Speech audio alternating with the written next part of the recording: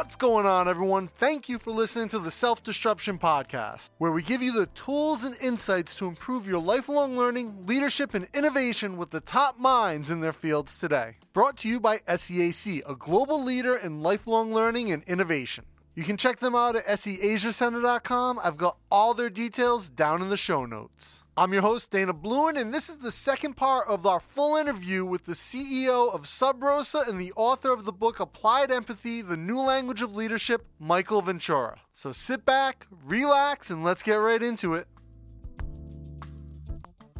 Do you ever get a client where you come in with a solution based on the empathy methodology, applied empathy, and they're just like, not here, no? No, because they come along for the ride. They're never black boxed so long that when we come in, they are surprised by what they're being presented. The process is inherently collaborative. Some clients want extreme collaboration. Like we have clients who literally work out of our office because they would prefer to be hand in glove with us, and so they come right into Sub Rosa office in New York, and we've got a little space that kind of we carve out for clients, and they can sit there, and our team will sit and work with them. It doesn't last for a long time, but like there are intense moments where, hey, for the next week and a half, we should be in the same room together every day, and let's do that. And of course, we have our team sitting in client side too sometimes, but it's actually interesting that some want to come to us because it gets them out of that world and gives them some fresh eyes. Is that about constraints or thought constraints? Yeah, I think so. I think doing that helps open the aperture a bit wider, and you get to take more in and be able to see and feel more when you kind of get out of your comfort zone. You talked about feel more, right? When you're out of that comfort zone. I think a big part of empathy is I don't know if feeling's the right word here. Maybe it is, maybe it isn't, but relate. Yeah, perhaps. I think relate. I like relate better, to be honest. I stay away from the feeling words because I'm a pretty spiritual fella myself personally, but I know that in certain contexts that doesn't sell. And so, if you ask a clinical psychologist, some of the definitions they would give you for empathy is a quote unquote feeling into another person, and I actually think that goes a step too far. It's where in like the medical profession, they talk about nurses, particularly more so than doctors, having empathy burnout because they're feeling so much of the emotions of all of the patients they're dealing with. To me, I think that in the business context, at least, maybe for nursing, and I don't know enough about nursing to have an opinion, but in the business context, when you're feeling, you've gone too far. I think what I really believe is relating, understanding, perspective taking. I think those are three powerful terms from a business perspective. Yeah.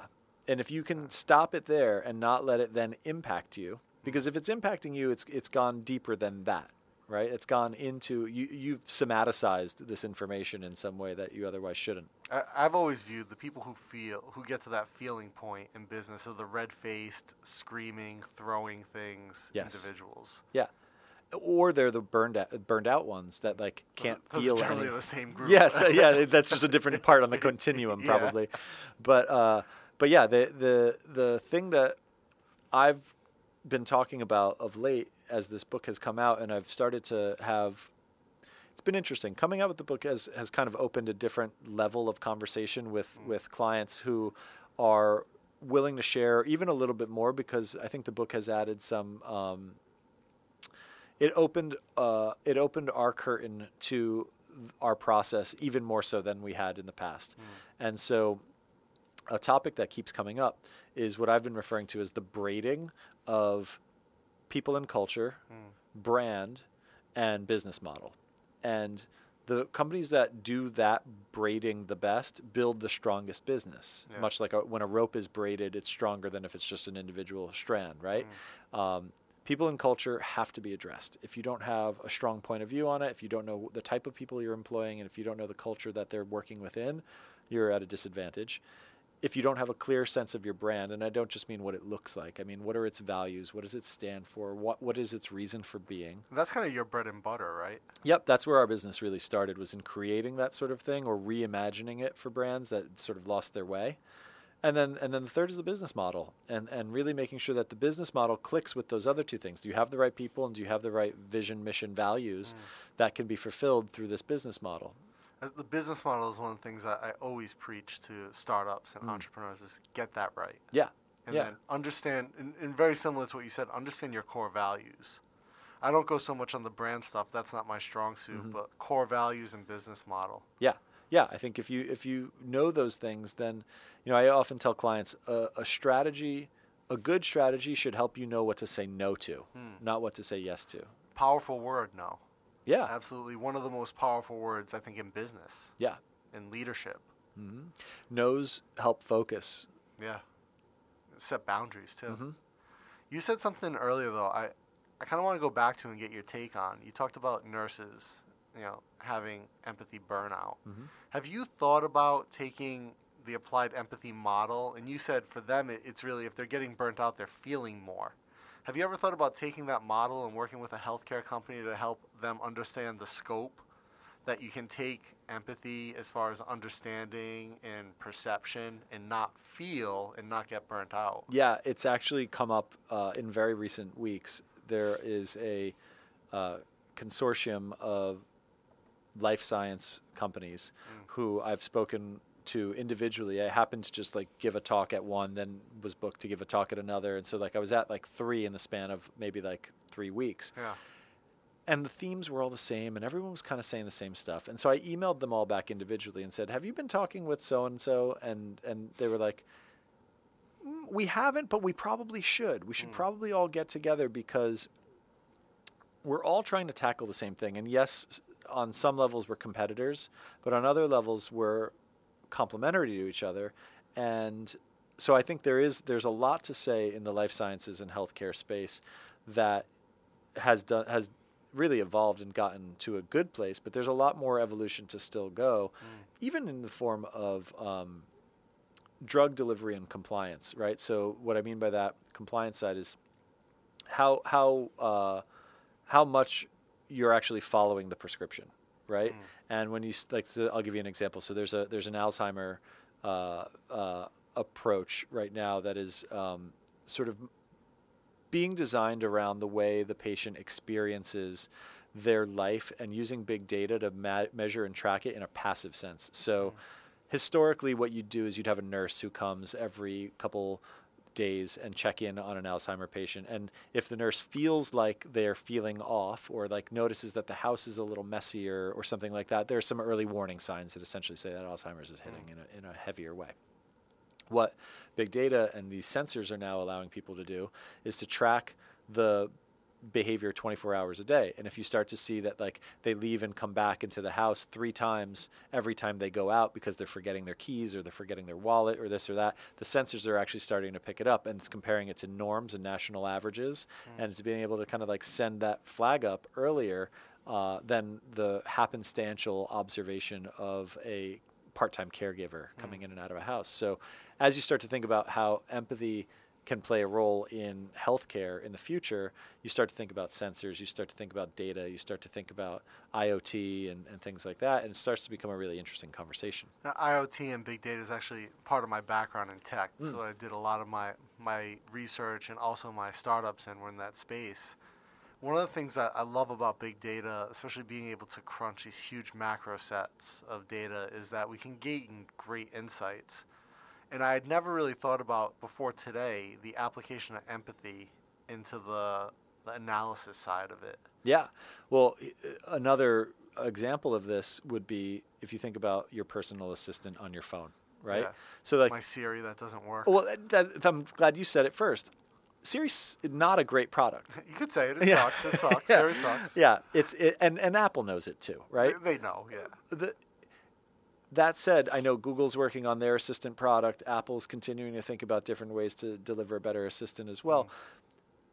What is actually the challenge, and a topic we're talking about with several technology companies, is how does empathy and AI intersect, right?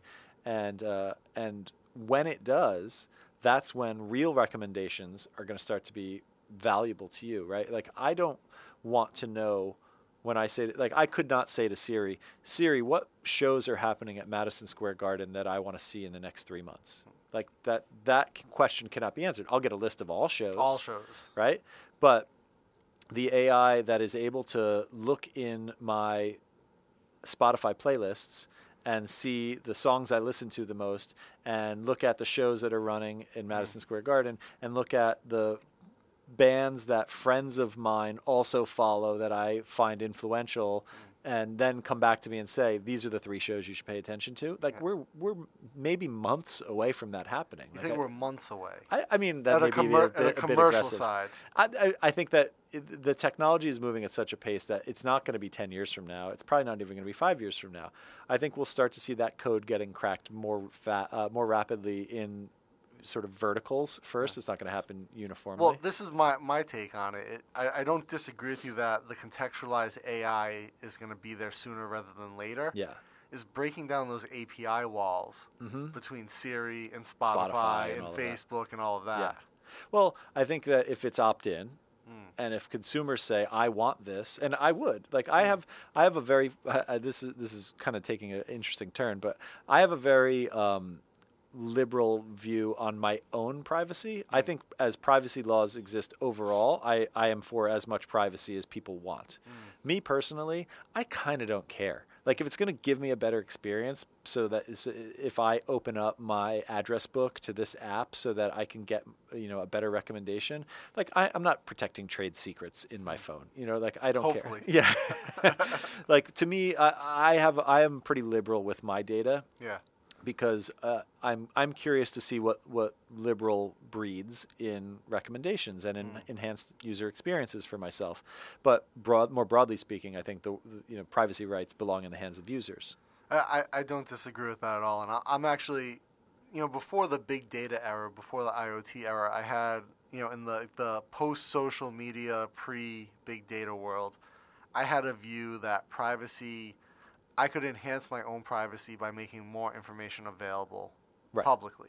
Interesting. Because that allowed me to control more easily what was private without question. Right. In a big data world, I don't necessarily know that that's the same. I haven't really taken the time to explore it, but I also am willing to exchange a potential violation of my privacy for convenience. Yeah.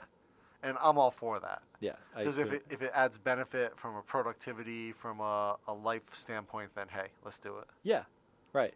I don't want, the medical records of, the entire city of New York to be availed to a pharmaceutical company without my permission. Absolutely. And, health is the one place I'm really concerned about it. And being, American, I have understanding of HIPAA and how that applies. Yep. And I know if I use an Apple phone on the Apple OS, and HIPAA's applied to my health data, as far as sharing goes, I'm not sure that I would have the same level of confidence with a phone from a company that doesn't do business in the U.S. and have to implement HIPAA across the board. Right. Yeah, I totally agree. I think that there is it's a slippery slope for that sort of thing, but there are certain areas where I'm inclined towards being a bit more liberal because it's going to ultimately create a better experience. Exactly. Yeah. And my geolocation information, my health, for the most part, basic fitness activity level stuff, not deeper health data. Yeah, whatever. Marital status. Yeah. We've talked with a couple of the companies in the genomic mapping space, right? So the 23andMe's, Ancestry.coms of the world, and it's interesting how they start to look at that, because there's a generation of primarily millennials and Gen Z who are actually really interested in getting the data on what are they called? Predictors or indicators for their genetic makeup to say, like, I want to know at 25 years old if I have a higher likelihood of Alzheimer's at some point in the future, because I can be preventative now. Yeah. And there's this real struggle happening in that category about what you as a client, as a customer, should be allowed to know and not know, which is kind of crazy. It is. I've been, for a better part of 20 years, I've tracked considerable amounts of data on myself. And I've had, before, wearables and being able to track, I would track daily weights.